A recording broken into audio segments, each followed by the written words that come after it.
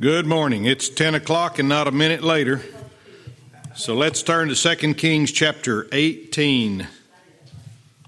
2 Kings chapter 18, where we made it last week to verse 4 and had to leave off because of time.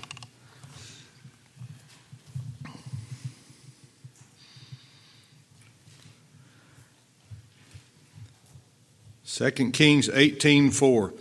Before we landed in chapter 18, we spent many Sundays together in chapter 17. You probably thought we'd never get out of there. And in chapter 17, the greater part of it was devoted to the inspired writer stepping back and showing us the overall poor spiritual health of Israel and Judah, but mostly Israel there.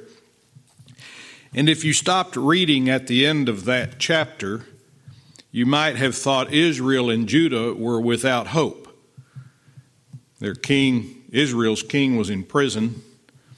But when we met Hezekiah in chapter 18, you can't argue against the truth that he was a product of God's grace. He wasn't brought up in a wonderful home. His dad did evil in the sight of the Lord. And we made it to verse 4, where we read that Hezekiah removed the high places, and he broke down the images, and he broke in pieces the serpent that Moses had made, because unto those days the children of Israel had burnt incense to that serpent, that brazen serpent. And the last part of our lesson took us back to Exodus chapter 20, where we were reminded of God's prohibition against the making of a graven image unto themselves. That brazen serpent on the pole had gone from being an object lesson and a type of the Lord Jesus Christ being lifted up to now being an image to which the children of Israel burned incense. God never told them to burn incense in Moses' day when that pole was lifted up with the serpent on it, but they were to look upon it to be saved from those fiery serpents.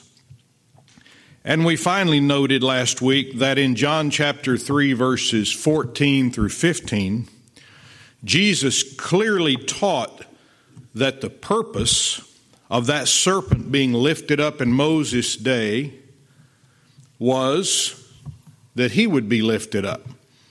So let's make a few more observations about this brazen serpent on the pole, so we will be able to understand the significance of what Hezekiah did when he broke it into pieces.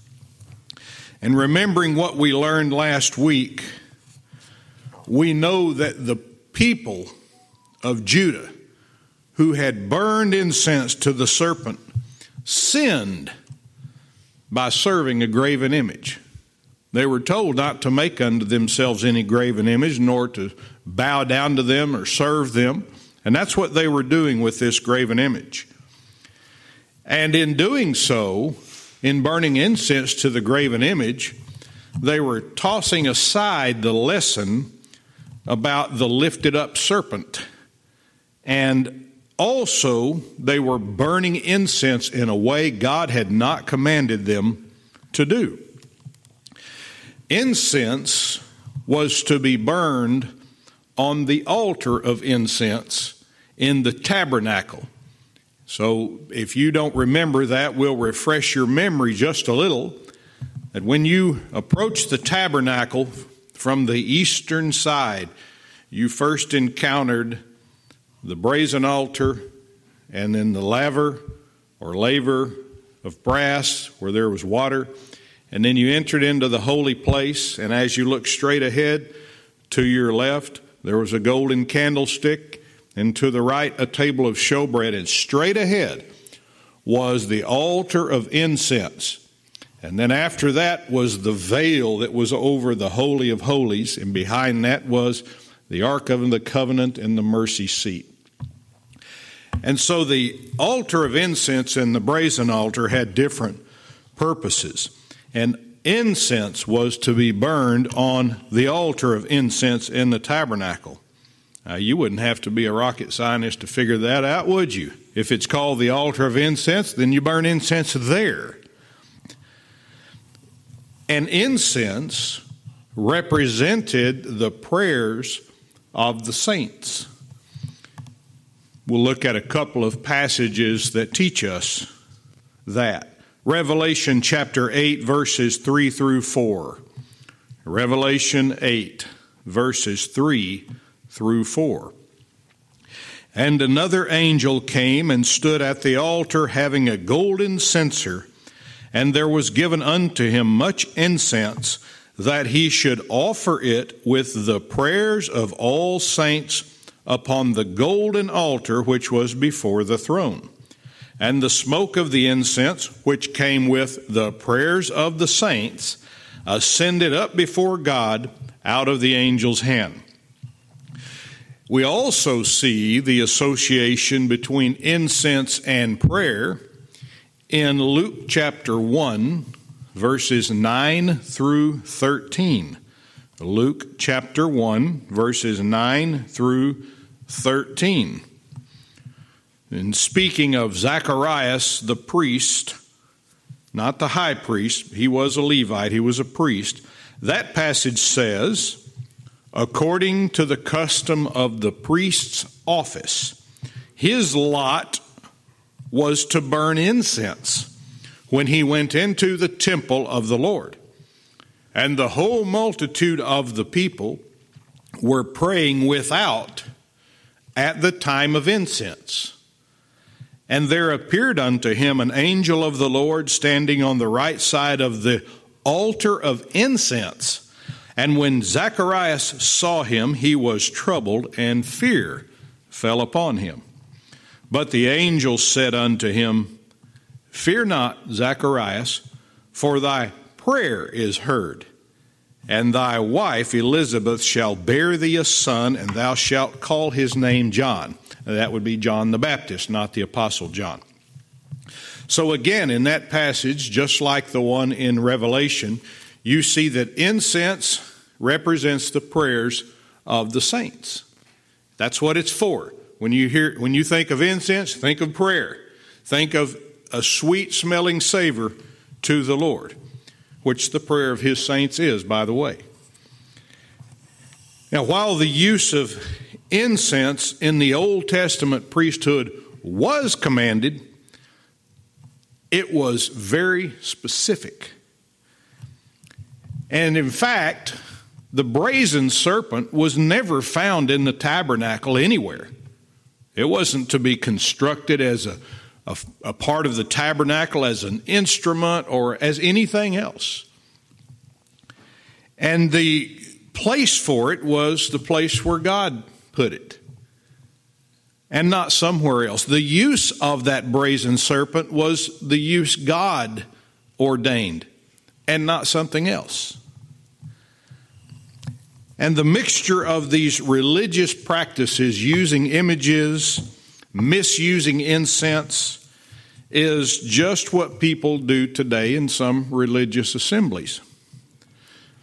In fact, it's similar to what we observed when we were in chapter 16 of 2 Kings a few months ago, when King Ahaz had gone to Damascus and he beheld a great altar there. He thought, man, that's what we need right there. That's what'll liven up the worship, or that's what'll get people's attention. And so he had Uriah the priest, who was a milquetoast priest, by the way, or he would have said, no way, king, don't you dare bring that. We'll all die. But he built a great altar, so-called great altar, and put it next to the brazen altar, put it near it. And in doing that, he was trying to both satisfy a holy God and a sinful king, and you can't do both. You can't do both with two altars, and you can't do both by burning incense to a brazen serpent, because in both of those, God is displeased. Now let's look back in verse 4 again. At the very end of the verse, and he called it Nehushtan. That is, Hezekiah called this brazen serpent. Brazen just means it's made out of brass. Called this brazen serpent on the pole Nehushtan. And Nehushtan means a thing of brass. What was something made of brass in the tabernacle? Well, one thing was the altar that stood to the east of the laver that we call the brazen altar, that the Bible calls the brazen altar, before you entered into the holy place.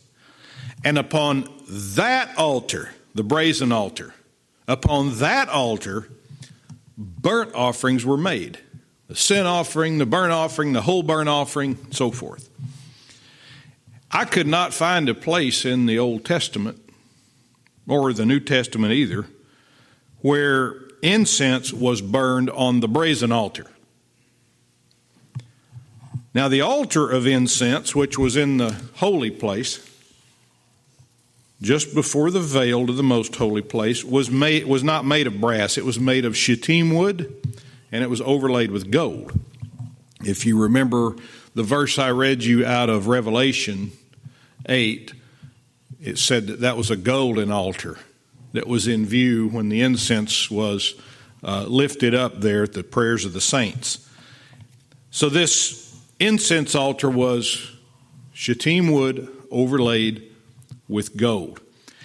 And God specifically told the children of Israel that you will make no burnt offering or sacrifice on that incense altar. It was for one thing, to burn incense on.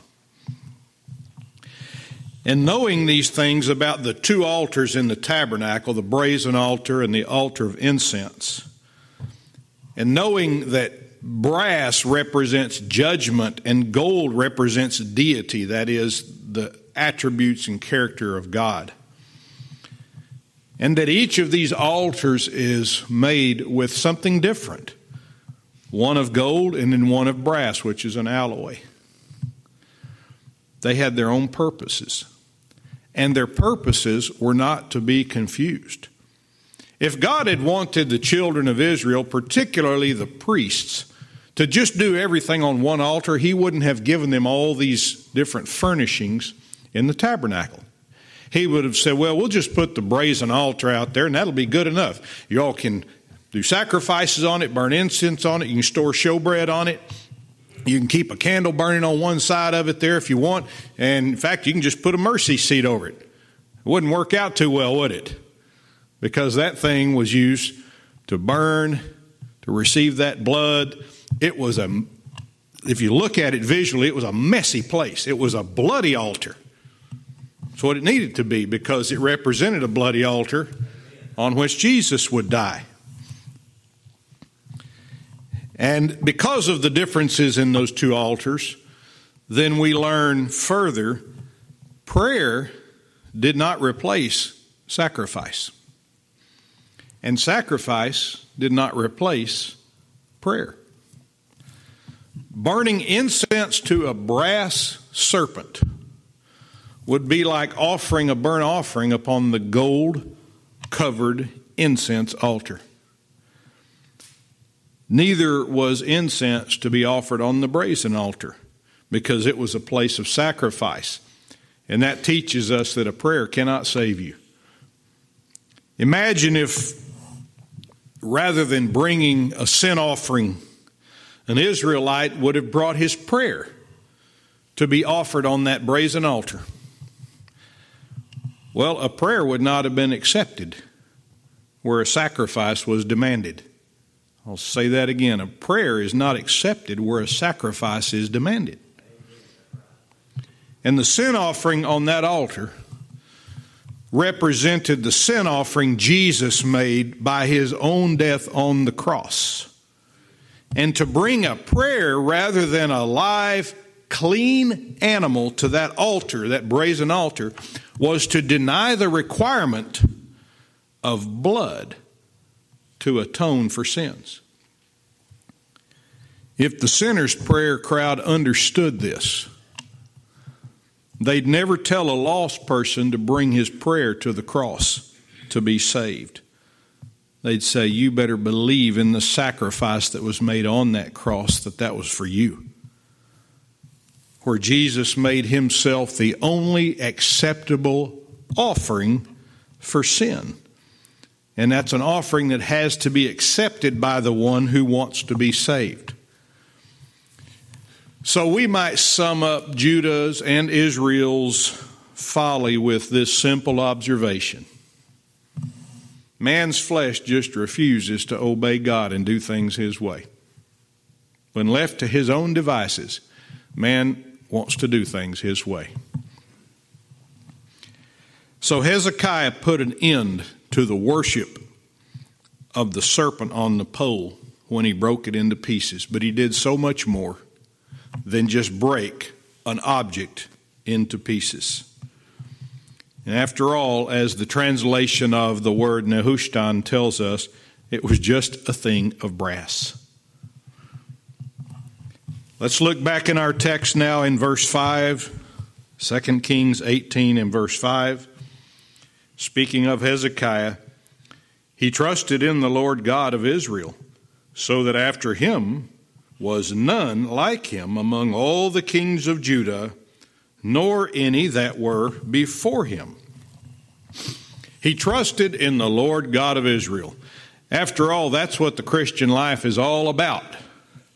Trusting the Lord for salvation, for sanctification, for all of our daily needs, for everything. And we have confidence that we may trust him, and we don't have to trust in any other. I want you to listen to some of the benefits of trusting the Lord. Now, if you want to write these psalms down, you can. I took these phrases from several different psalms. Benefits of trusting the Lord. 1, we will not be forsaken. That's in Psalm 9:10. Psalm 9:10. We are redeemed and shall never be left desolate. Psalm 34:22. Psalm 34:22. We shall dwell in the land and be fed. Psalm 37:3. 37:3. God will be our help and our shield. Psalm 115:10. 115:10. And we shall be as Mount Zion, which cannot be removed, but shall abide forever. Psalm 125, verse 1. 125, verse 1. And the benefits and promises for those who trust in the Lord go on, but those are some of them. That's enough to get you excited, isn't it? And Hezekiah, by trusting in the Lord, enjoyed those benefits. And he's still enjoying them today. Did you know that? And back in the text it says, so that after him was none like him among all the kings of Judah, nor any that were before him. This is amazing. In fact, it is astounding. Even David, his father, his forefather, was not like Hezekiah.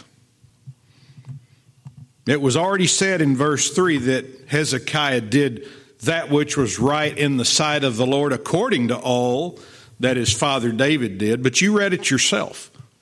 No king before or after Hezekiah was like Hezekiah. It's what God's word says, so it's true. If you ask somebody who was the greatest king in the Bible, in the Old Testament, why, they might say David. They might say Solomon. They might say Asa or Josiah. And certainly those were great kings.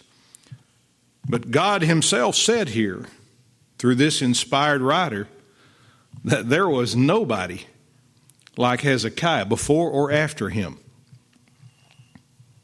So we want to pay attention. Now, in what way was that true? Well, let's look at verse 6. For he clave to the Lord and departed not from following him, but kept his commandments which the Lord commanded Moses. For he clave to the Lord. The word clave we don't use now, but it means to follow hard, to stick together, to be joined. And in fact, we first see that Hebrew word used in Genesis chapter 2 and verse 24. Genesis 2 verse 24, where it says, Therefore shall a man leave his father and his mother, and shall cleave unto his wife, and they shall be one flesh. Now that gives you a really good picture of Hezekiah cleaving to the Lord. He was one with the Lord. And as we read in the Genesis text, this is the truth about marriage, that one husband and one wife marry and they become one flesh. Now that's not literal. They're still two people there, but they're one flesh. Spiritually, in every way, they're one flesh. A man who cleaves to his wife is one flesh with her. A man who trusts in the Lord is one spirit with him. 1 Corinthians 6 verse 17. 1 Corinthians 6 verse 17 says, But he that is joined unto the Lord is one spirit. So that's someone who cleaves unto the Lord. He's one spirit. So by the way, cleaving unto the Lord doesn't mean trying to do some things that Jesus did, trying to emulate him, be kind of like him. It means being joined to him in one spirit. So this description of someone who cleaves to the Lord, it's not just a nice thing to say about someone who seems to be spiritually minded. It was the basis on which Hezekiah reigned over Judah. Who he was in his inner man dictated how he reigned by his outer man. So that's all we get to see is the outer man and the influence that the inner man has on the outer man. Now this does not mean Hezekiah was flawless. We know that. Clearly nobody is flawless. He was a sinner who needed to be saved by the grace of God, by believing in the Savior who would come, the one about whom the law and the prophets, the ordinances taught him. And he believed that. Because he clave unto the Lord, he was one spirit with him. Now it says that Hezekiah departed not from following him. That is, from following the Lord. You follow the one to whom you cleave and you don't turn aside. Now the image this phrase gives us, or one that came to mind for me, was of a soldier who is not only loyal to his leader, but also who knows his place in that relationship. Let's pay a little closer attention to the word following here.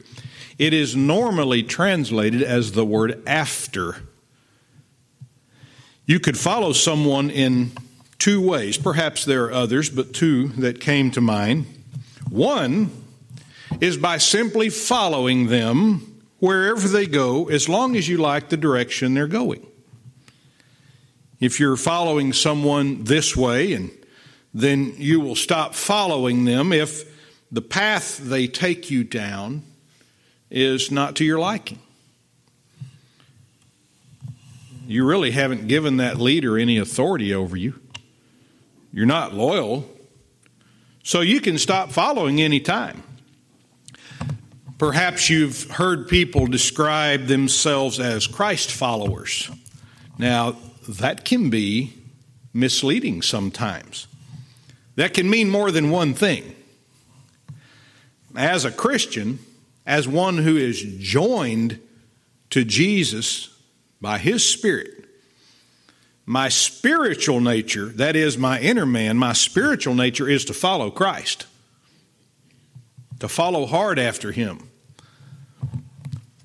However, that term Christ follower can also mean a person who has decided to try to conform their actions to those of Jesus Christ. The unbeliever who examines the works of Jesus and the great mercy he had and the love he had toward his fellow man admire him. Many religions admire Jesus. They do. They have nothing bad to say about him until it comes time for the talk about salvation. They'll say, well, no, he's not the only way. There are many ways. But in general, if somebody told you, well, I would like for my actions to reflect the actions of this man Jesus, about whom history says was a wonderful person, then they may be a Christ follower, at least by their own definition. But such a group of Christ followers have not accepted the substitutionary atonement Jesus made for them on the cross. They have not been joined to him in one spirit. They've simply decided to try Jesus. You've heard that phrase, try Jesus. I think that is an insult to the gospel of Jesus Christ. I certainly don't think everybody who says try Jesus means it that way, but when you examine it, it's not trying Jesus, it's trusting Jesus. That's what we need to tell people. But when they try Jesus, they become self-described Christ followers, it makes them feel better. It makes them feel religious, and so on. But those Christ followers will fall away because they're not following Jesus as their Savior, but more so as their mentor. And you can change mentors, but you can't change saviors, and you wouldn't want to.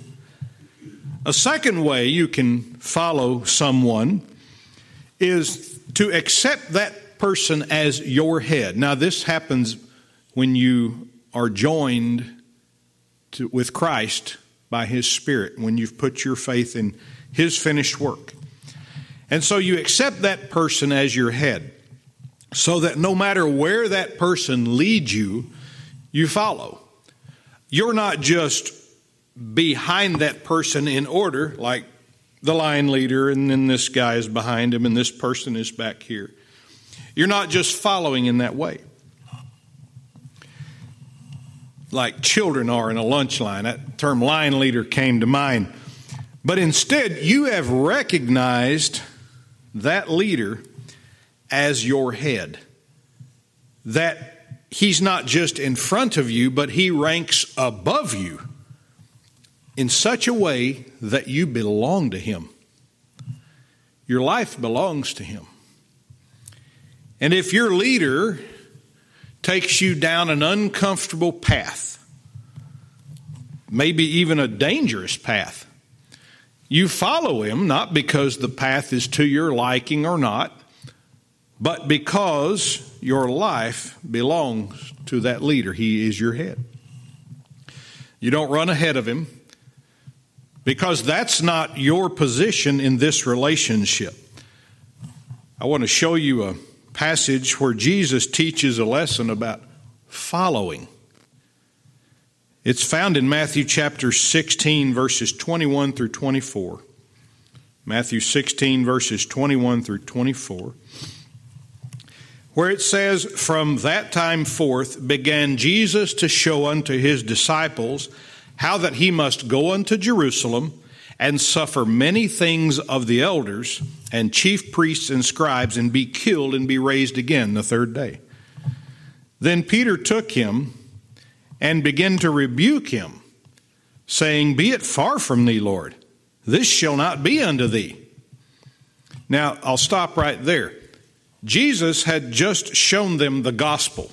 He had just explained to them how when he would suffer and die and be raised up the third day, that's the gospel.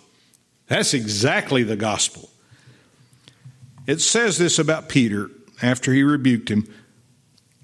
Jesus, but he turned and said unto Peter, "Get thee behind me, Satan.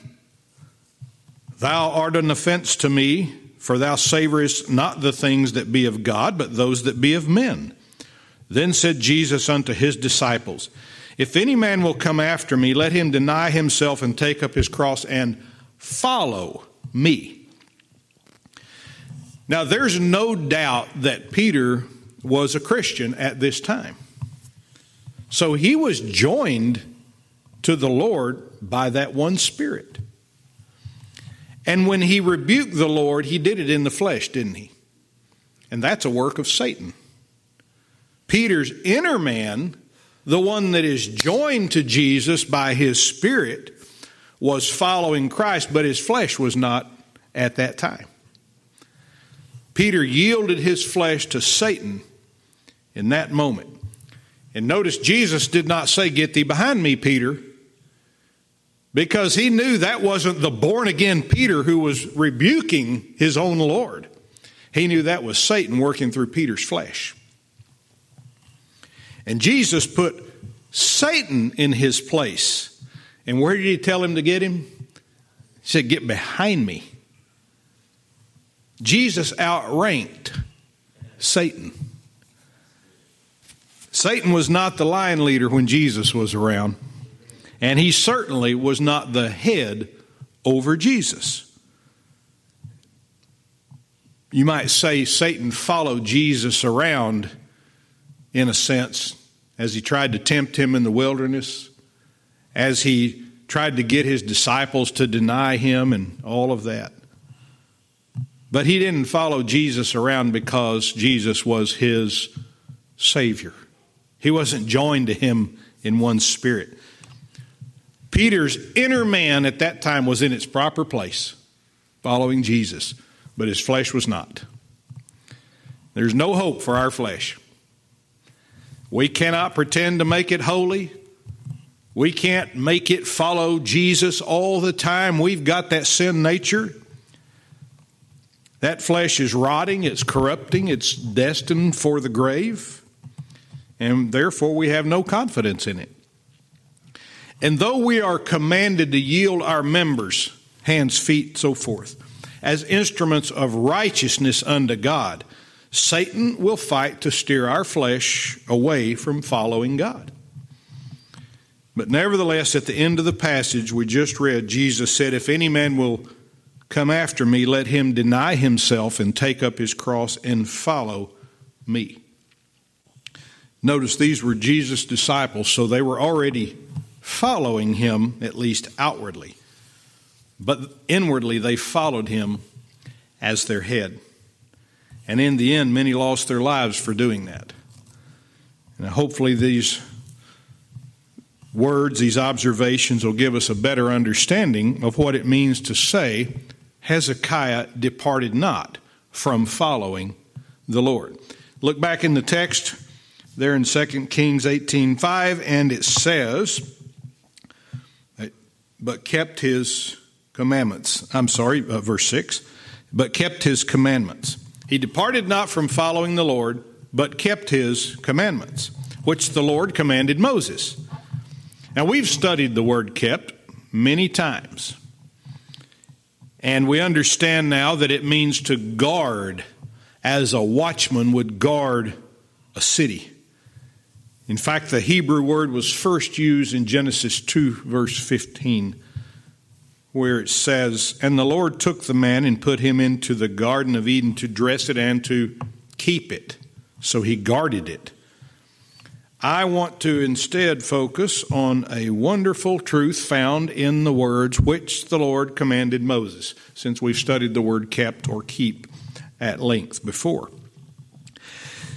There were roughly 750 years between Israel's exodus from Egypt and Hezekiah's reign. In other words, Hezekiah lived about 750 years after Moses.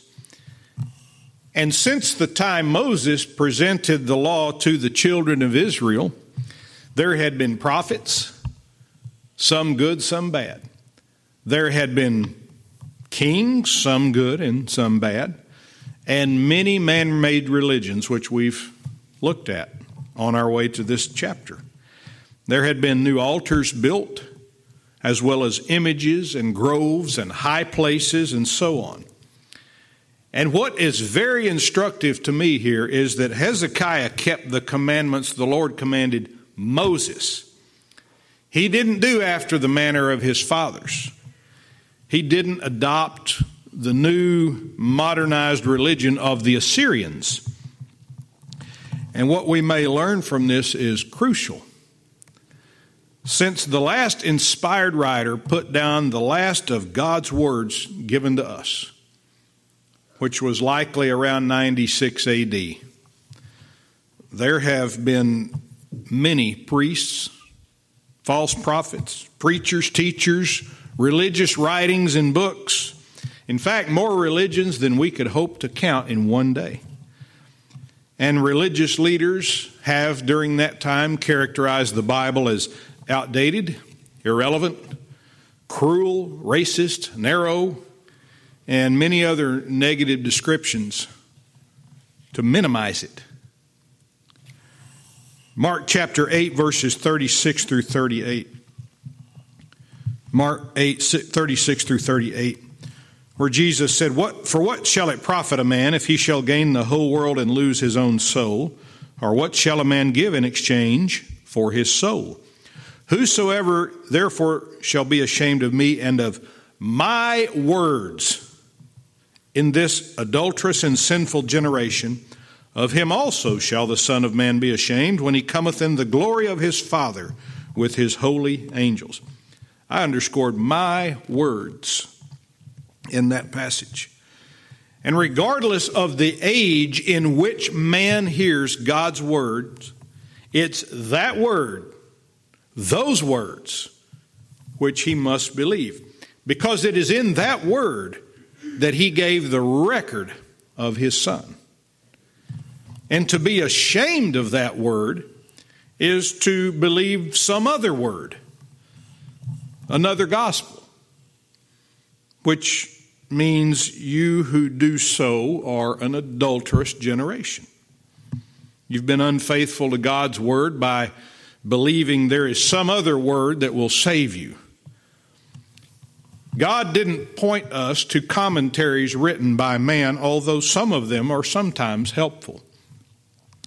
But you know there are preachers who are too lazy to study the Bible. And I'm telling you, Brother Doug, you know it. It's not something you just do in 20 minutes and say, all right, well, I'm ready to preach.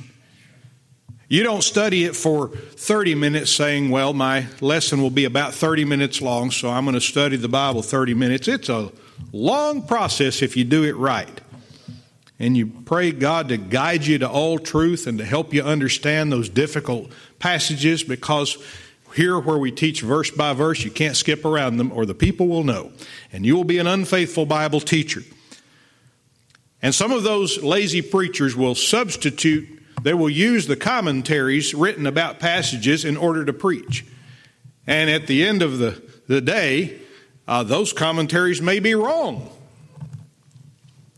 Rather than simply going to God's word, he did not point us to the commentaries of man. He did not tell us to just believe what this denomination over here is teaching. After all, it's the largest denomination in the United States. It's the largest Baptist convention in the United States, or maybe even in the world. It's his word. Yes, that completed writing, almost 2,000 years ago when it was completed. From that time until now, it's always been back there that we have been pointed. So when the commandments Hezekiah kept were the ones the Lord commanded Moses around 750 years before, it taught us that the standard never changes and it never moves. Now, if by keeping those commandments the Lord commanded Moses, Hezekiah also obeyed what Samuel taught the people and what Hosea taught the people, which I believe Hosea was active in this day that we're reading about. If by obeying God's commandments to Moses, he also obeyed what Samuel and Hosea and the other prophets taught, well then praise the Lord, because that means Samuel and Hosea were teaching what God commanded Moses. If you obey what Brother Fulton or I teach you from God's Word, then praise God. But all you're doing is obeying the same thing that the Apostle John wrote, the same thing that the writers of the Bible wrote, because we've taught you to go back to God's words and believe them yourself, to examine what is taught and preached in here, to take notes, mental or otherwise. And I'll share with you an example of how Satan tries to keep this from happening. When Brother Fulton pastored Willow Springs Baptist Church, it's a long time ago, my wife and I attended a missions conference there, and one of the prison missionaries spoke, and he told about how he was raised in a Catholic church. And he said he began having some questions. So he asked his mother those questions, and she said, "Go to the priest." Well, there's a problem, but that's what she told him. And at some point, this missionary, when he was a child, asked the priest for a Bible. Now, you know what the Spirit of God led him to ask for a Bible, because that had the original word in it. That had what he needed to know. And that priest told him, "You don't need a Bible. We'll tell you what's in there." Now, that's not what we need. That's not what Hezekiah did. Hezekiah didn't go to these weak-kneed priests in his day, who were a great part of why Israel was in the bad shape it was in. He kept the commandments that the Lord commanded Moses. He went back 750 years, just like we go back 2,000, 3,000, 4,000 years almost to get truth. In Hezekiah's day, those priests were apostate. They were teaching error. They were not being faithful to their office. And instead of keeping the commandments which the Lord commanded Moses, what if Hezekiah had said to the priest in his day, "Hey, just tell me what you think I need to know. I'm a busy king. I have a lot of king stuff I have to do, and I don't have time for all that. You just tell me what I need to know." That would have been a mess. Hezekiah went to the original source, recognizing that the commandments that God commanded Moses were the wellspring of all truth, not what some priest said about it. And this is the very reason we ask you to bring your Bibles to church. We don't want you to trust us to tell you what you need to know. We want to show you the original source, explain it to you so you'll know what it means, and then let you search the Scriptures daily to see if the things we teach are so. That's exactly what the Bereans did in Acts chapter 17, verses 10 through 12. Acts 17, 10 through 12. And I'll read this and we'll close here in a moment.